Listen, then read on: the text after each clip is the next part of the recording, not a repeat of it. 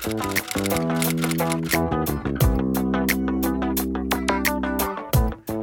wait to come out, that you should try to gain rank or status before you do that. That's a bunch of bull.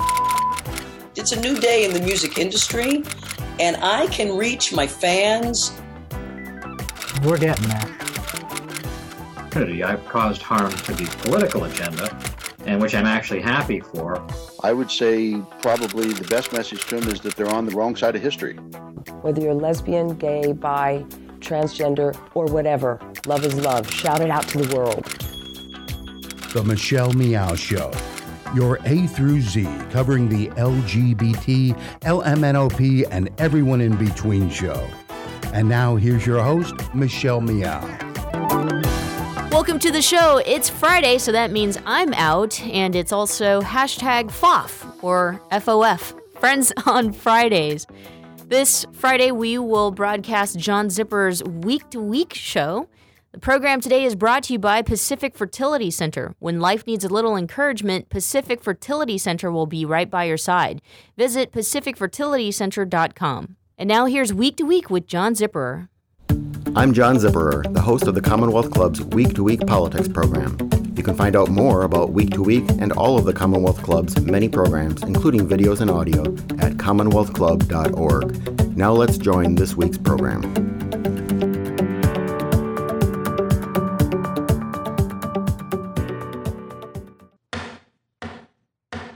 Good evening and welcome to today's meeting of the Commonwealth Club of California. You can find us at commonwealthclub.org, Facebook and Twitter, and our YouTube channel. I am Kimberly Moss, the Vice President of Development for the Commonwealth Club. The Tony Award-winning Berkeley Repertory Theater here in Northern California is renowned for producing innovative new plays by emerging artists, as well as classic works with established veterans. 2016 is the 400th year anniversary of William Shakespeare's death, and Berkeley Rep marks the occasion with their upcoming production of Macbeth, the Bard's classic murderous play about the lust for power and the fickleness of fate. The play stars two of the most talented actors alive. Conleth Hill was born to take on the role of the complex and ever-ambitious Macbeth. The Olivier Award winner and Tony Award nominee plays Lord Varys on the wildly popular television epic Game of Thrones. He is a classically trained actor celebrated for his outstanding film, television, and theatrical performances in the United Kingdom and on Broadway. Instrumental to her husband's aspirations, Lady Macbeth will be brought to life by the incomparable Frances McDormand. Frances has never shied away from playing complex and eccentric characters, as evidenced by her Oscar-winning role in Fargo, the title role of Olive Kitteridge, for which she won an Emmy, as well as a Tony Award-winning Broadway run of Good People, directed by Daniel Sullivan, who directs Macbeth at the Berkeley Rep. Joining them in conversation tonight as moderator is Tony Taccone, the Michael Liebert Artistic Director of the Berkeley Repertory Theater. It is my distinct pleasure and honor to welcome to the stage Conleth Hill, Frances McDormand, and Tony Taccone. Thank you.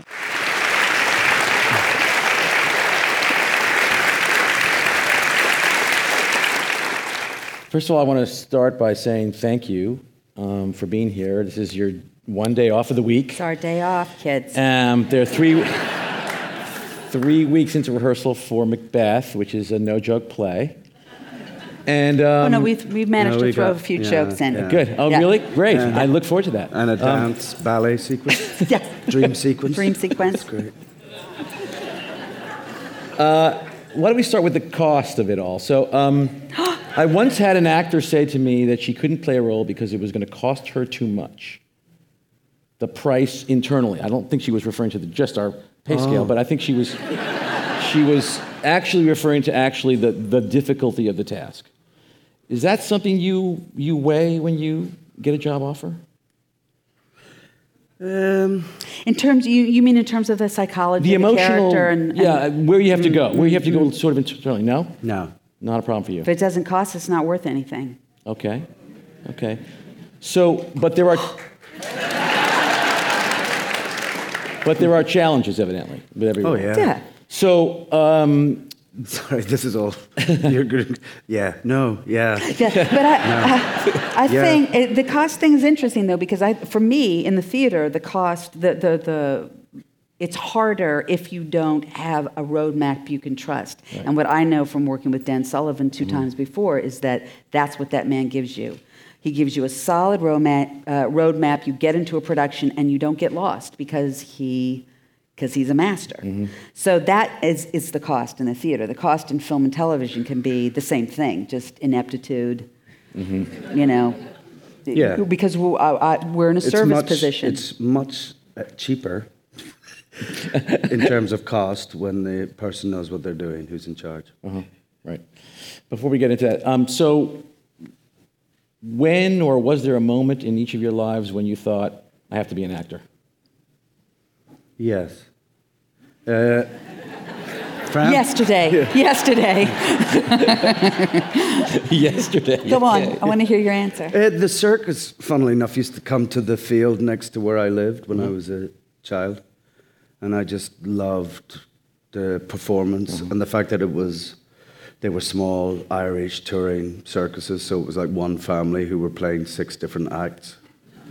So one, they'd be from Mexico, and then the next one they'd be from France. And, you know, I loved the kind of multi-playing and the lights, and so that was where I decided. And you started to like imagine yourself as being part of that, or imagine yourself in yeah, I think the curtain, just what was on the other side of the curtain, always fascinated me as a kid, and I still love going to see a play when it just opens. Right. So you don't have any concept set that's there, so you've no idea what's going to happen. I like that mystery. Right. I guess that's what appealed to me. Yeah, I think for me it probably started at church. My father was a preacher. Sang in the choir, and even in a small rural Protestant church, there's a certain amount of theatricality, and I think I sensed that early and enjoyed that. But literally, when I got the hook, the hook in my mouth, was when I was 14. I had an English teacher who we read Macbeth in school, and we put together scenes after school, and I did the sleepwalking scene, and that was it. I loved the pure. I was very shy and really kind of socially incompetent, but I felt really powerful. Right. Everybody was listening to me, and I was speaking beautiful words, and so I've wanted to do it ever since. So you mentioned your family. You were adopted. I'm adopted, and your family moved around. Yeah, there was a certain amount of itinerancy because my father was really good at going into a small church that was struggling with their numbers in the congregation, and he was really good at getting everybody to come out. And so I think when he would establish a youth group, he would get the spaghetti dinners going or the black eyed peas soup going, whatever it was in the state we lived in. And once he got it on its feet, he was ready for the next challenge. So we moved a lot because of that. And is there any value to moving around a lot in terms of the numbers of experiences you had growing up and your ability to watch other people through different situations? Well, it's interesting because I imagine because Conlith, you were born and raised in Ballycastle. Yeah, where I still live. And still lives, right? I can't get out. There's no reason to. I've seen his garden. I think there are like 2 personalities in theatrical. There's the one that grew up moving around a lot and kind of reinventing yourself a lot and having the opportunity to reinvent yourself. And then there's people who lived in a small town, knew everyone, knew the theater, and it was about seeing the rest of the world. Whether you do theater in your small town, you're still seeing the rest of the world. Absolutely. And you were born and raised in Ballycastle, yeah, right? yeah. Which is near the Giant's Causeway up there. This is not very good for radio, but if this is Ireland, right? So Cork and Kerry are down here. And Dublin's about there, and Belfast's there, and I'm right up on the northeast. Beautiful. Ballycastle's about a population of about 5,000 folks. Yeah, it's bigger now than it was when I was a kid. And you've chosen to live there for for life. Yeah. Why? Well, I finished school, went to art college for a year, had a year out, then went to drama school. And when I came out of drama school, I was going everywhere to work, Scotland, London, back home. And so I decided quite early on, well, I may as well live where I want to live and go where the work is. Right. And it just worked out very well for me. Right. It mightn't have, but it did. So you're both classically trained. Would you say that you have a method of approaching roles that is similar in terms of to each other? No, not at all. Are there strategies that you apply for every role versus changing your approach depending upon what you're playing? It's pretty similar for me. Okay, what is it? Well, it's basically the all I go on is what is on the page, because that's all an audience can ultimately go on, the words that you're delivering. Right. And then just map the journey of the character through the play. Right. But also, I'll read the whole entire play so many times, just so you get a feel for the movement. Right. In a musical sense, not a vowel sense. And, of the whole piece. Right. And so it's not, it's almost been the same approach from when I left school. It was just that simplicity. Right. And what about you? Yeah, I think that's the best thing about having a training, whether it be classical or not. Just being trained is that you know that you're serving the text. And that, especially for me, as a female actor, I'm often, not so much in the theater, but in film and television, I've served as a female in a supporting role to the stories of male protagonists. So I would have to dramaturgically figure out where I fit in somebody else's story more often than not. Right. So it can't be about you. It can't be about only your one scene or two scenes or a character that only has one name or maybe not a name and certainly not an apartment. She's just there. So, but if you know where you sit in the whole arc of that story, then you know what you're serving. And do you talk to the director about that? Which director? Let's say for this play. So with Dan, you've been talking about this play, thinking about this play. Do you talk to him about what his vision is and where you fit into that scheme of things? Well, it's interesting because we've worked together twice before. The last play was Good People. And I think at some point I mentioned, we were talking about doing something again. I said, what about Macbeth? And he went, don't know what to do with those witches. That's a hard one. And I said, yeah, well, maybe it'll come back around. Well, let's keep talking about it. And then we met outside a production, and it will not remain nameless. I'm going to say it right out loud. Mr. Branagh's production that was at the Park Avenue Armory in New York, which was extraordinary kind of immersive event, because it's this huge brick, beautiful, Civil War era building. And you go in, and they did this very kind of weirdly kitschy thing where you all split up. You got these those rubber bracelets that they give you. One said Angus. One would say MacDonald. You had these clans, and you all broke into clans. And then there had these huge wood doors going into the event space, and you were led there by a young NYU volunteer student from the acting program, and they would pound on the door, boom, boom, boom, Angus is here. And then we'd all, the doors would open, we'd all go in. And then Game of Thrones. It was like a video game. And then there was the moor, and the witches were warming up in the moor. It was like... So the event was extraordinary, but the actual production was not successful. And so I ran into Dan afterwards, and I said, come on, we can do better than that. And he said, damn right. You're right. Yeah. So that's why we're here.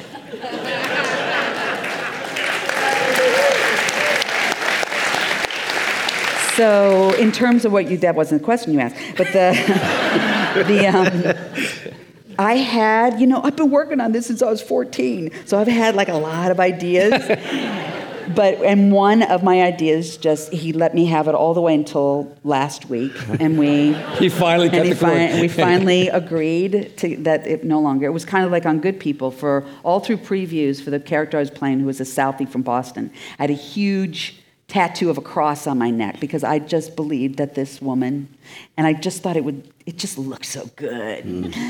And then a guy from South Boston came to see a preview, and I said, well, so what do you think? What do you think? And he goes, you got the dialect. I know this woman. She's really familiar, but no woman in Southie would mess with Jesus like that.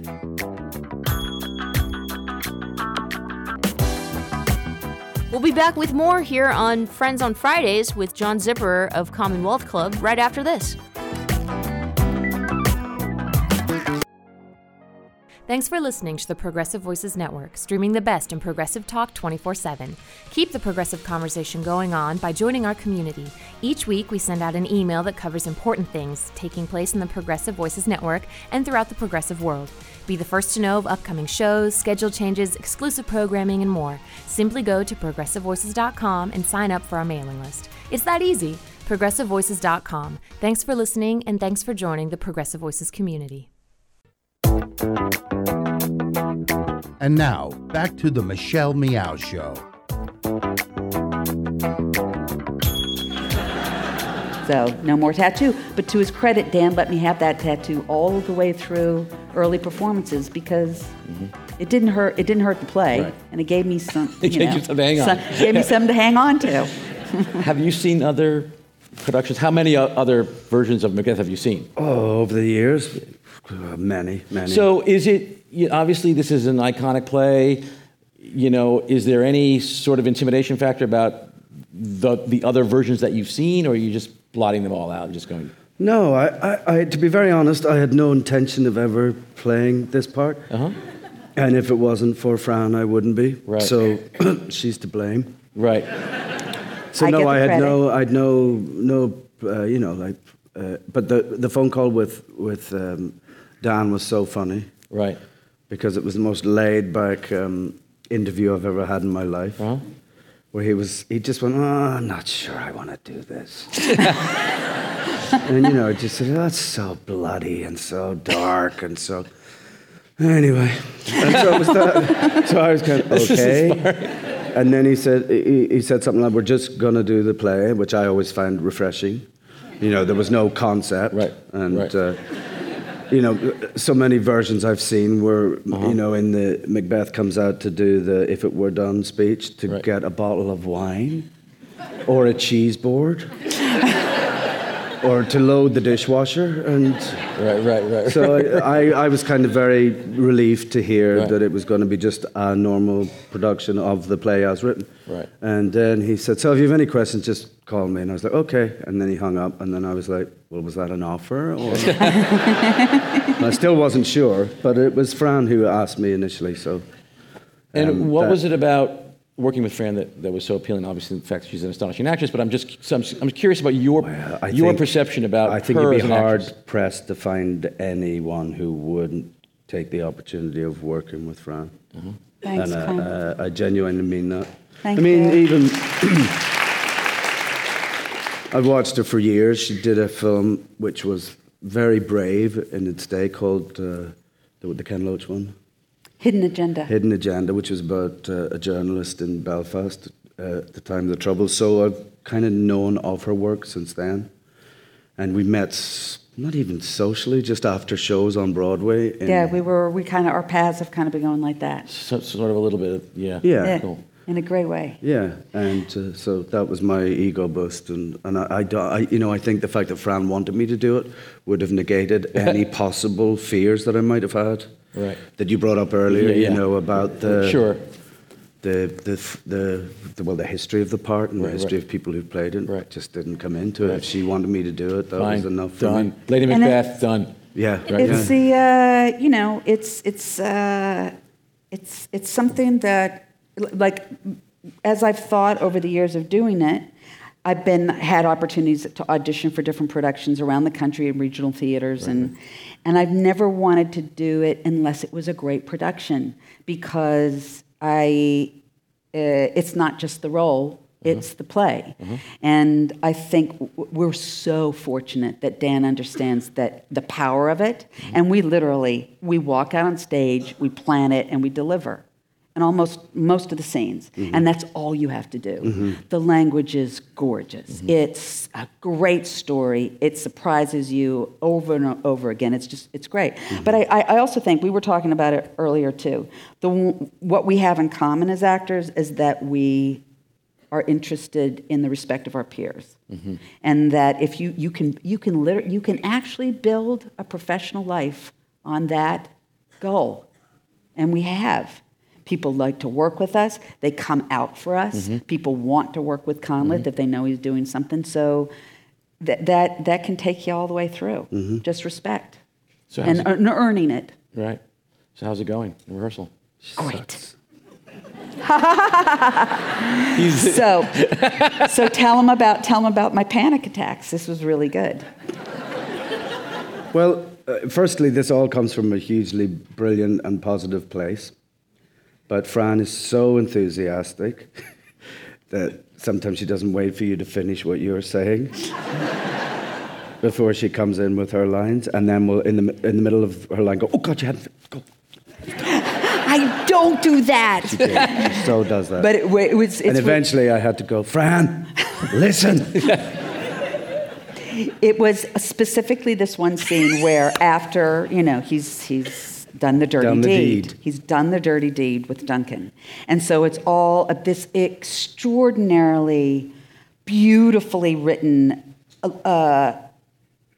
scene of panic and cover and an existential crisis on Macbeth's part after having done this and hearing the voices that are basically telling him, your life is over. Your life is over because of what you've done.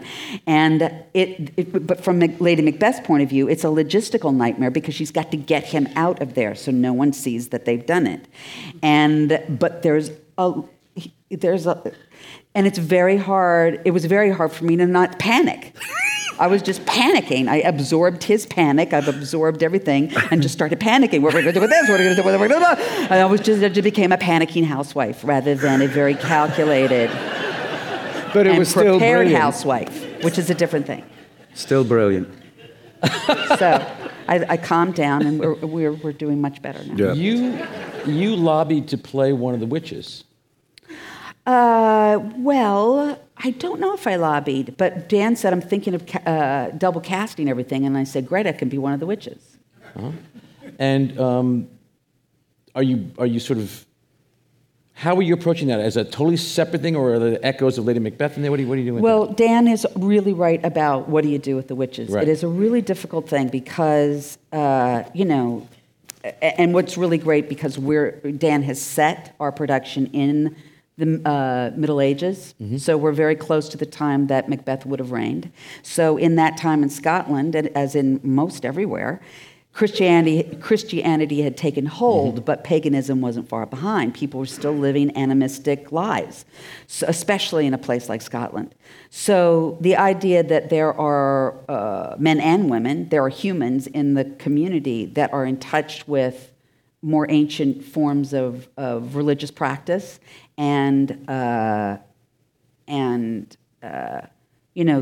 way that people who had deformities or who were even widows or people with birthmarks, they were considered witches. Right. And also when Shakespeare wrote the play, James I, who had just come into power and who he wrote this play to perform for, was really into demonology. Not into it. He was interested in it and had written this whole treatise about it. So it was in the political and cultural conversation.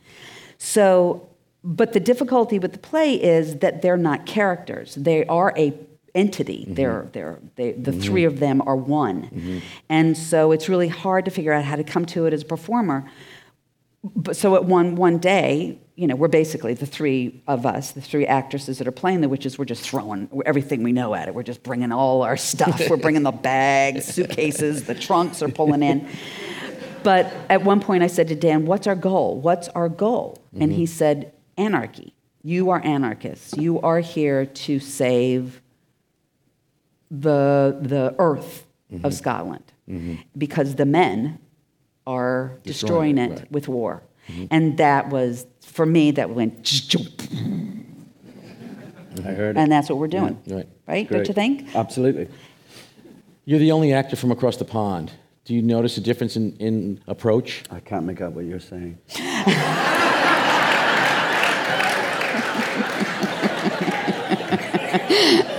No. And we didn't practice that.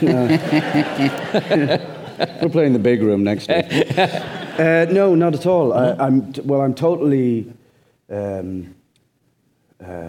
humbled by the amount of goodwill and the welcome that I've got, and I'm very impressed by how hard everyone works and how brilliant everyone is.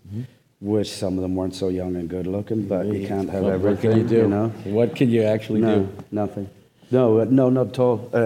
Very similar approach from everyone, I think. Great. What's the biggest challenge you think you have left in the play? Stamina. Stamina. Yeah, but knowing Dan and having worked with him before, he's brilliant at not only giving you the roadmap, but building you towards Physical that. stamina, psychological stamina, or But all of of it. Just what it takes for eight shows a week. Right. Yeah. But specifically with this, because of the language Right. and being facile enough with it that your energy doesn't change, the liquidity of it. And Right. but I think but also I'm 58. It takes a toll. Yeah. But I'm not. I'm fortunate that I'm not doing it. I'm here just to do this, so I can devote my time to it. But I think stamina and also what's great about Dan is that from day one, the minute you get on your feet, you're working transitions as well as scenes. Right. So we already know. Every now and then I have to say, "What's next? What's next?" Yeah. But generally speaking, we know what the whole flow of the play is now. Right. You said in an interview once in response to a physical challenge for some role that you hadn't ran since the 1980s. Yes. So I'm wondering about the physical challenge for you as well. Well, again, just the patience of Dave Meyer, who's our fight instructor, and James Carpenter, who's our brilliant. He's the Alec Guinness of our company. Yes, he is. Yeah. He's playing about 3 different roles, but he's also our fight captain. And again, the patience of these young, brilliant fighters to wait for. I'm a bit like somebody from Dad's army, but I'm getting there, and they're being very patient, and so I'm not worried about it. Great. But, yeah. The fights are beautiful. I sit there and watch them, like, oh my God. Because often you see fights on stage, it's like, oh man, I don't believe that, I don't believe it. These are scary. Right. They feel dangerous. They're not. They're really, and it's really, Dan has cast some of the tallest actors. Key factor, Macbeth. And so when all these tall men with swords come on stage, it's like, it's beautiful. It's beautiful.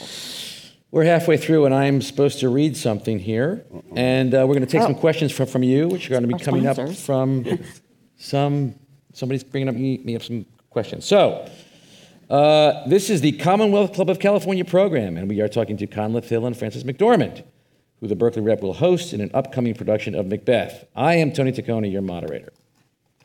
You can hear Commonwealth Club programs on the radio, catch up with us on Facebook and Twitter, and see program videos on your YouTube channel. That has been accomplished. So, questions from the audience. Are we getting the questions here? Great. Here we go. Round 45. Frances. Yes. Do you have an opinion of women in leadership roles? Still not many of us in leadership, and we are still underpaid. That's from John. Completely agree. What can I say? I'm a feminist. I'm a feminist because we haven't reached our goal, which is equal pay for equal work. And I think, actually, a young woman said to me recently, the goal of feminism is to become obsolete. And I think that that's the truth. And that is a beautiful way of putting it. So, yes, it's interesting. I have a 21-year-old son, and I don't think it's much easier to be a young man in our culture than it is to be a young woman. I think they all are deeply confused and terrified. So, but yeah, it's not so much leadership. You know, women have been in leadership positions. We're naturally in leadership positions, I think, biologically. But I think, unfortunately, in the working world, we're not. We're not being paid equally. You just need money. We need Resources, investment. yeah, you know, resources more important. of anything. It's like I recently sat on a panel it's called Women in Motion. Horrible title, but it was about women in film.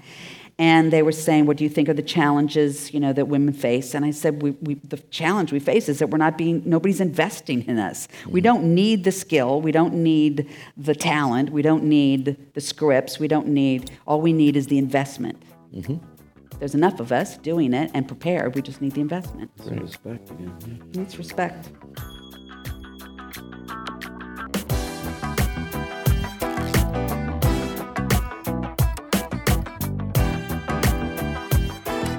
We'll be back with more here on Friends on Fridays with John Zipperer of Commonwealth Club right after this. When asked, 90% of seniors say they want to remain in their own homes as they age. Hello, I'm Charles Symes, owner of Allegra Home Care. Our caregivers have been serving seniors and the aging community for over 20 years. Allegra Home Care is the only Bay Area home care agency that is LGTB certified. Helping LGTB seniors stay at home is our passion. Please visit us at www.alegrecare.com. Allegra Home Care, serving your community.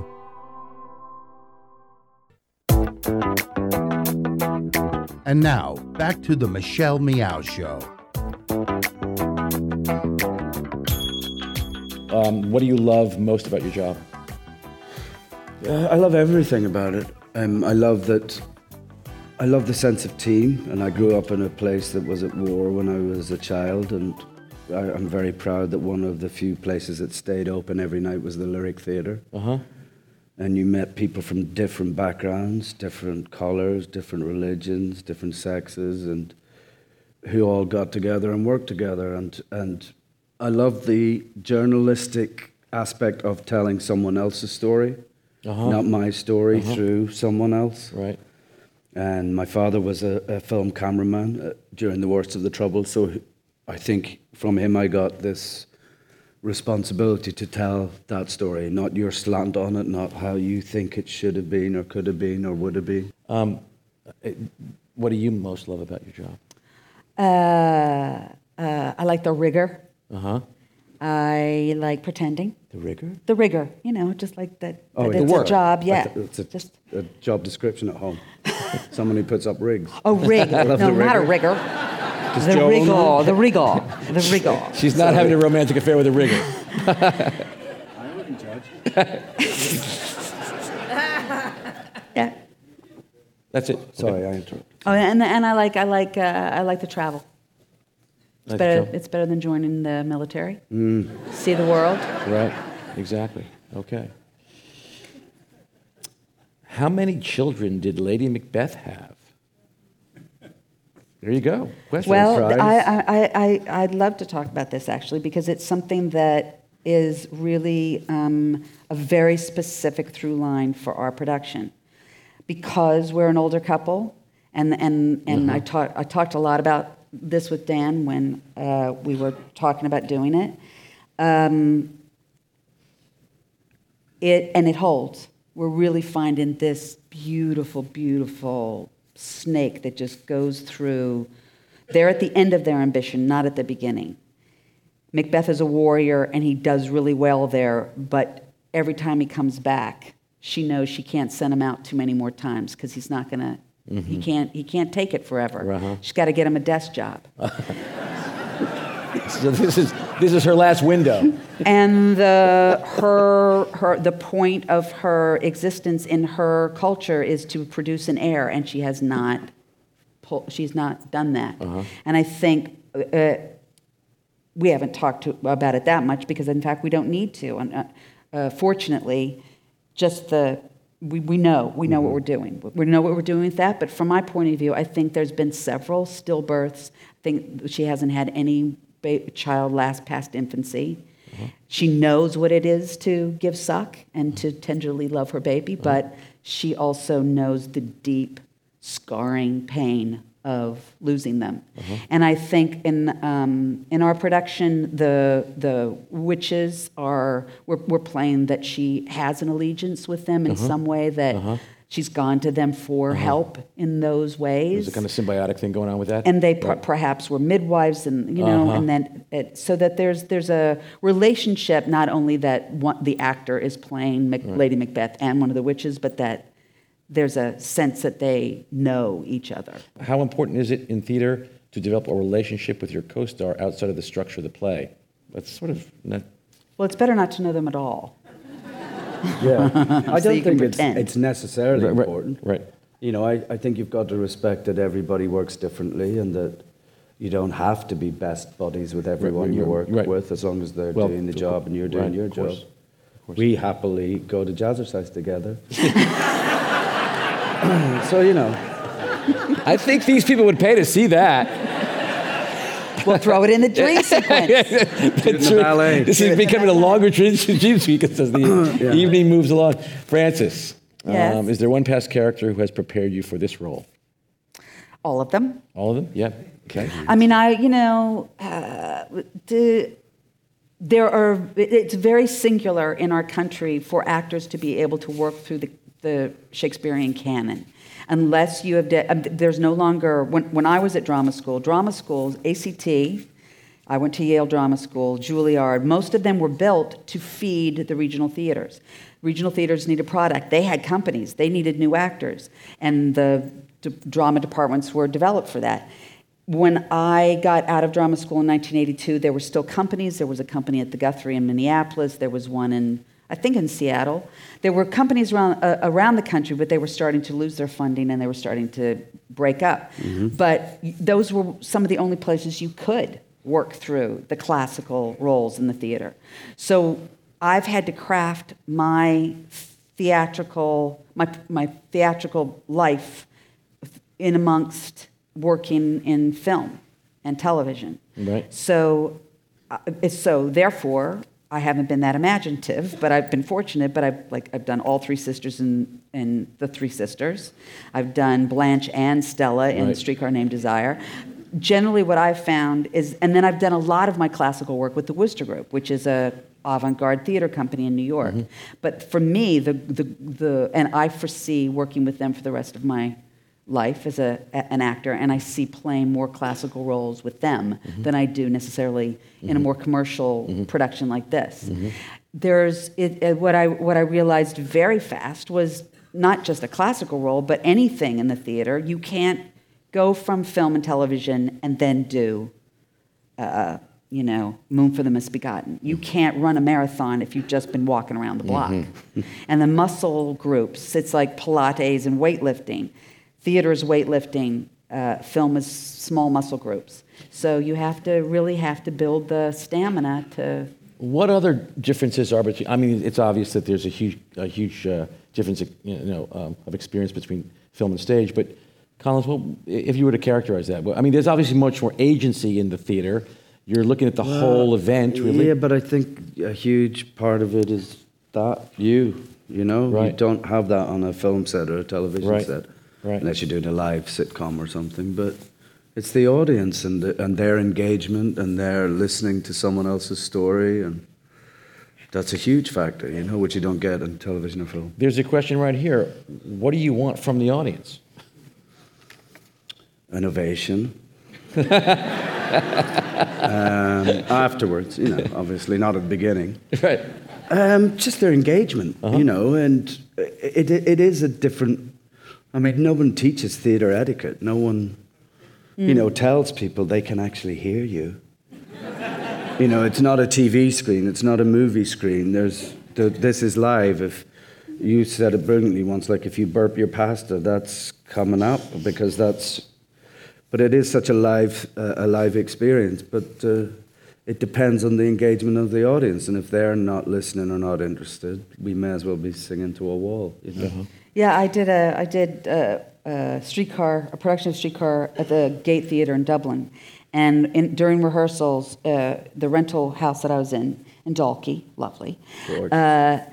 There was something wrong with the plumbing. I had to call in a plumber, and he came in, he fixed it, but then proceeded to tell me a 45-minute story that had me enthralled. And halfway through, I sat there and I thought, oh my God, that's what the audience is going to be. They all know how to tell really good stories. Mm-hmm. I've got to be good. It's true. I think, be prepared for a story. Just be open to it. Yeah. On Game of Thrones, most of the major characters have been killed off. How have you survived? I got pictures of the showrunners naked. I have no idea. Well, because that's what George R.R., although that wrote, he's still alive in the books as far as we've gone with him. But and I guess they were at least happy enough with my work not to kill me off. So I'm still there. I assume it's been a joyful experience? Brilliant. Mm-hmm. Absolutely life-changing in so many ways. The fact that I remember doing my first show on Broadway in 2000 and somebody giving me a box set of The Sopranos and that White Noise logo at the beginning, and I just thought, I'd love to do something like this, but I'd have to leave home. I'd have to go across the other side of the world, and they came to me. So the lesson is if you wait long enough. Right. Because they shoot. They shoot it an hour away from where I grew up and live. They moved there just for you. It's astonishing. No. Of course they didn't. The circus came to town. The circus came to me. I didn't. Yeah, I didn't have to run away to join it. It came. So it's great. I've heard you say also in the past that it was not the kind of thing that you originally thought that you'd be interested in doing. That no, the truth is, are we all right, Michael? Yeah. I just have to land a plane here once. The truth is, I avoided it. Right. My agent at the time said, "You've got to go meet these guys. I don't want to do Dungeons and Dragons and sword fighting." And so they eventually came to Belfast, and she went there an hour away. Go and meet them. Right. So I did, and I'm glad I did. Yeah. Actually, there's a spin-off question there. I mean, you've both, and I'm sorry if I'm being a little invasive here, but you both seem to have a rather cautious relationship with fame and celebrity. I mean, I know that you spent 10 or 12 years not doing press as a conscious choice to both raise your child, and I think, as I've heard you talk, more just sort of, protect yourself from that level of just invasion. Is that what is your negotiation with celebrity and fame like these days? I mean, now you're obviously emerging as a television star. That's the most popular TV show in the history of the world. I'm a character actor, so right. With a couple of months of hair growth, I'm left alone. Right.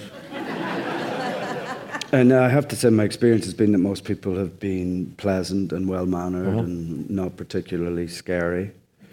But by and large, I'm left alone. But it's like I don't have a celebrity lifestyle, and I never wanted one. And I think that's all a fallacy. Right. And I just rather let my work speak for itself rather than me. I think the mistake lots of people make is that they think actors, because they get up and do what they do, are tremendously spontaneous and tremendously off the cuff and can give you a great soundbite. But the reality is you've rehearsed for at least 4 weeks, if not 6 or 7. Right. So there's very little that's spontaneous about what we do for a living. But it's, it's kind of like, you do something, you're an actor. No, you go teach a geography lesson then. I don't, this is okay. But I just turn into Rain Man when I'm interviewed, because I don't know what to say. It's not scripted for me. It's not, It also, and forgive me because you've heard me rant about it. We've become, the culture of celebrity has become so absurd, and it's powering young people's lives in an extraordinary way.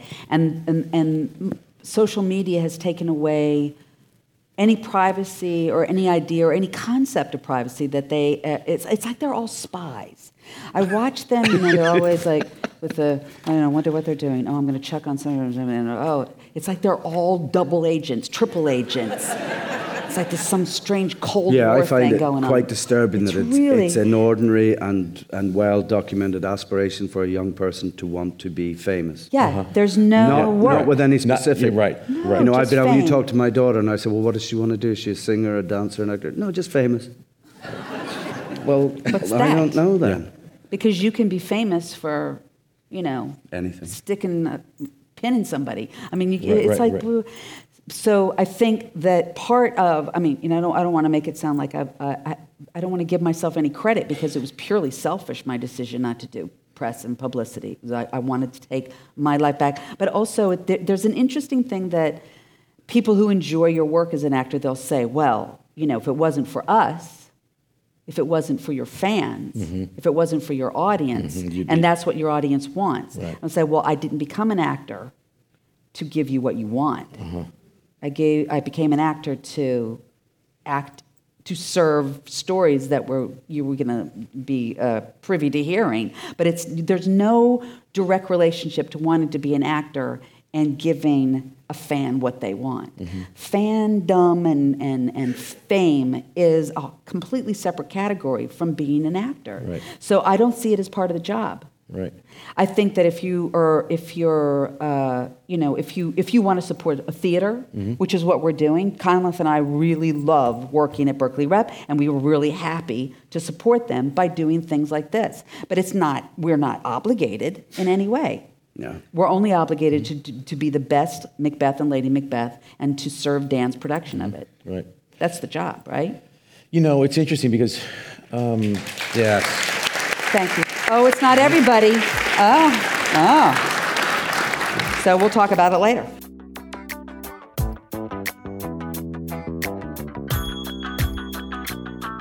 We'll be back with more here on Friends on Fridays with John Zipperer of Commonwealth Club right after this.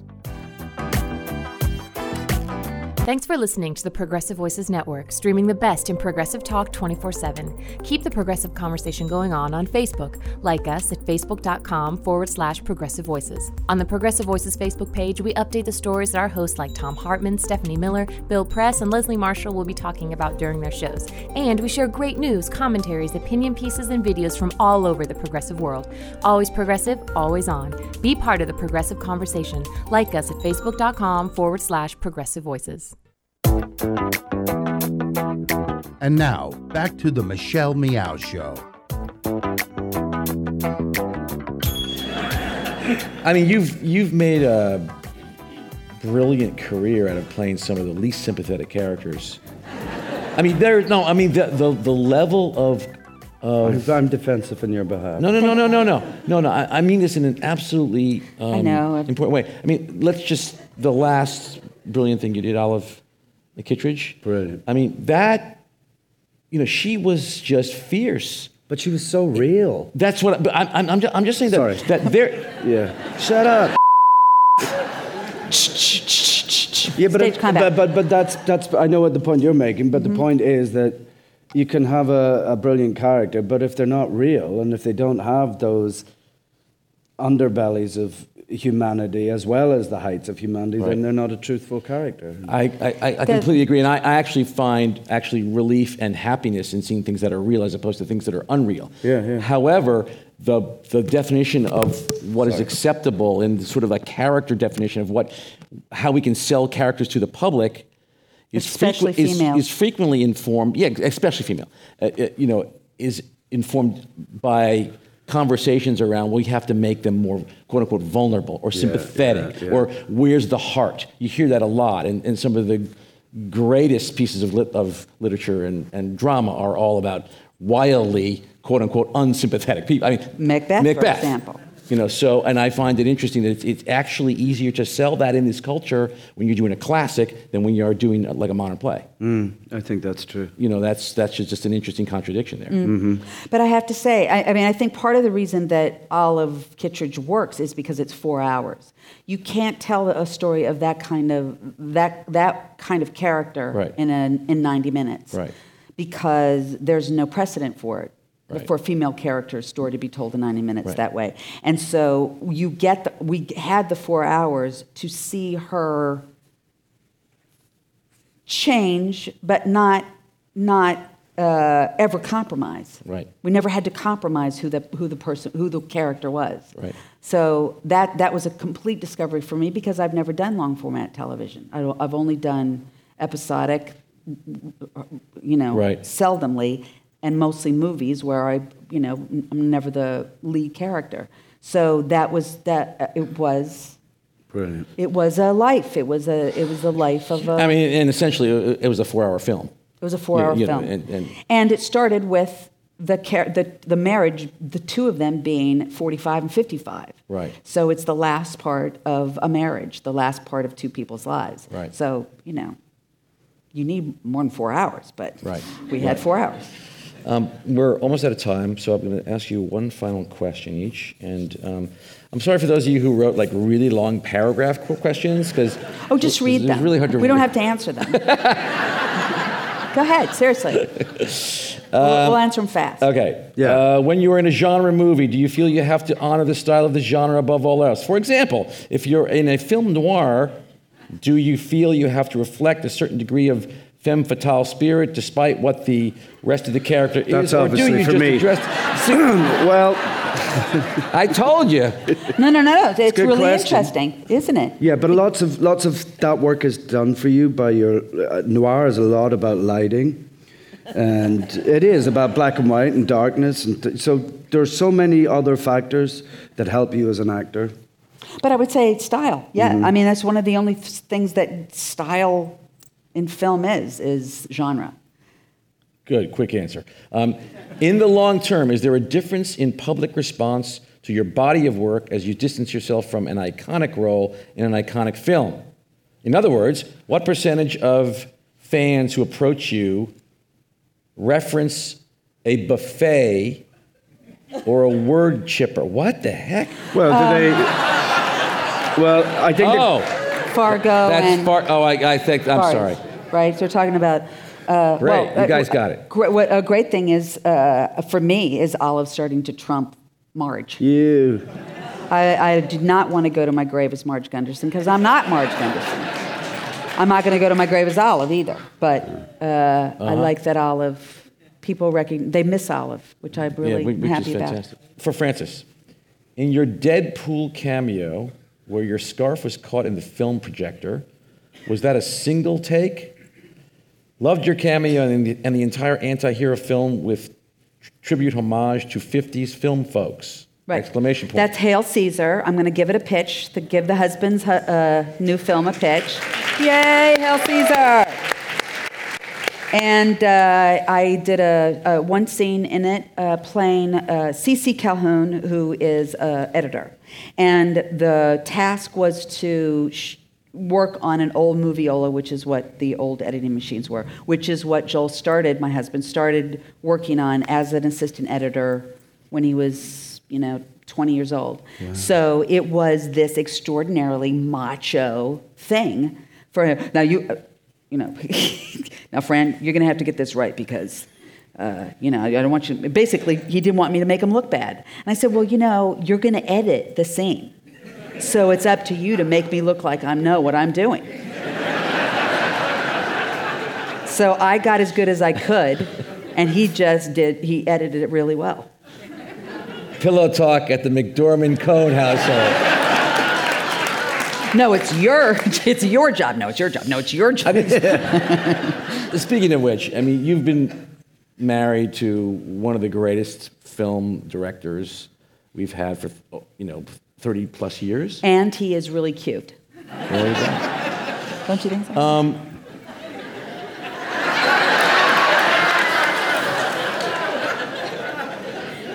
Eat your heart out, radio audience. So that's obviously been a very fruitful, creative relationship.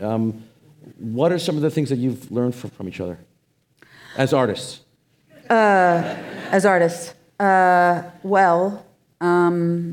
Discipline, but also it's about the script. It's about the script for them. They write them. They do everything, but their scripts are fully formed literary pieces of work. Right. They're not blueprints. They're not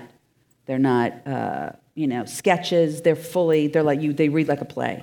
So that's why they so often hire theatrically trained actors, because that's what they but hope from a company is to come in and to perform them the way they're written. Right. So that's something. But I did ask him on one wedding anniversary if I was his muse, and he said no.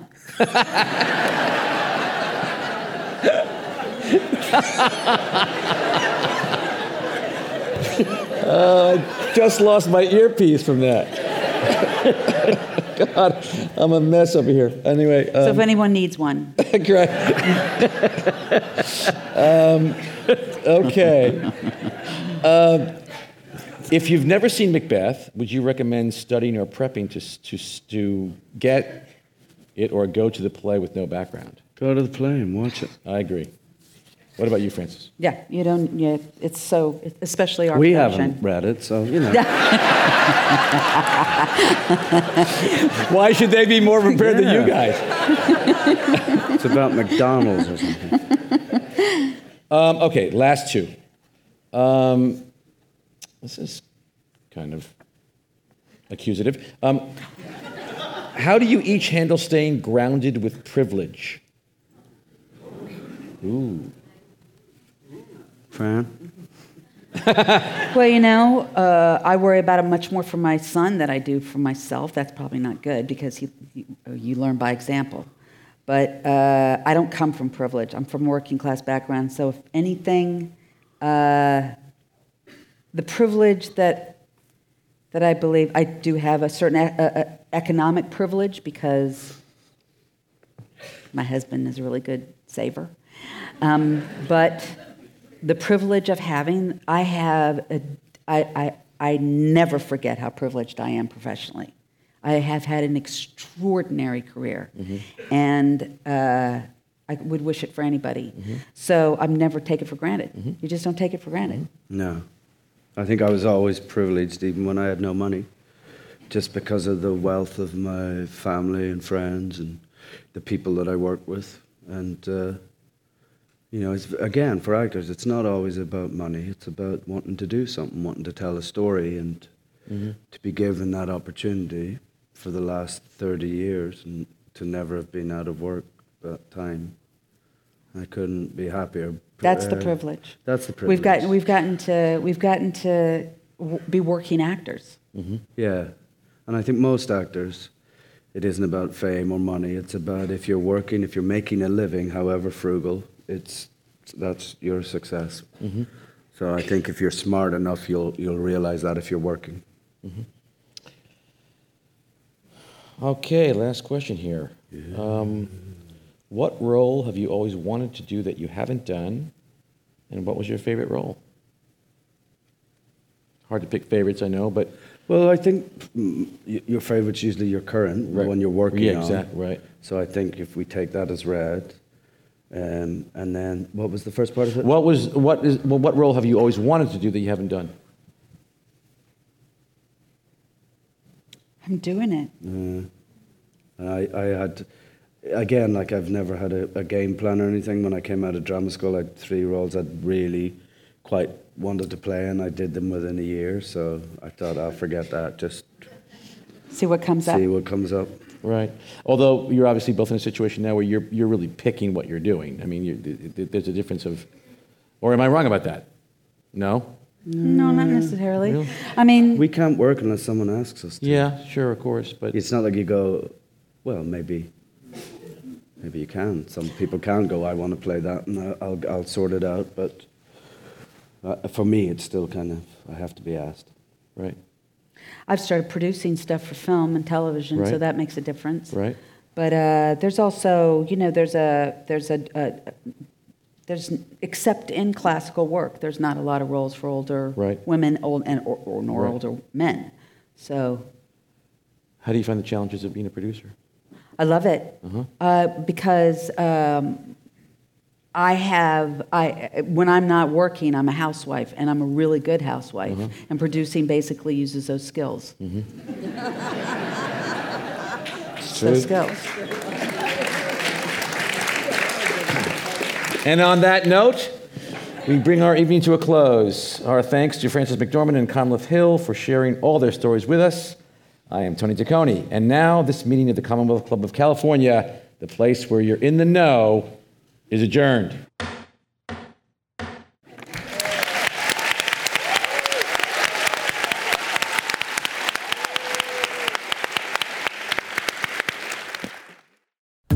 Thank you for joining us for this week-to-week presentation of a recent Commonwealth Club program. I'm John Zipperer, host of Week to Week, and I invite you to find us online at commonwealthclub.org and follow us on Facebook and Twitter.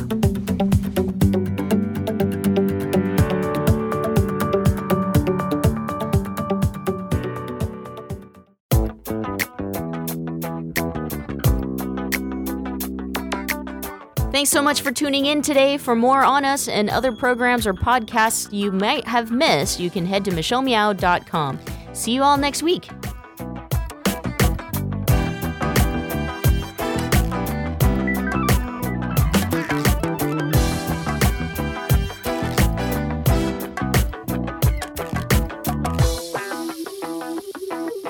Tune into the Michelle Meow Show weekdays at 4 p.m. Pacific, 7 Eastern on Progressive Voices.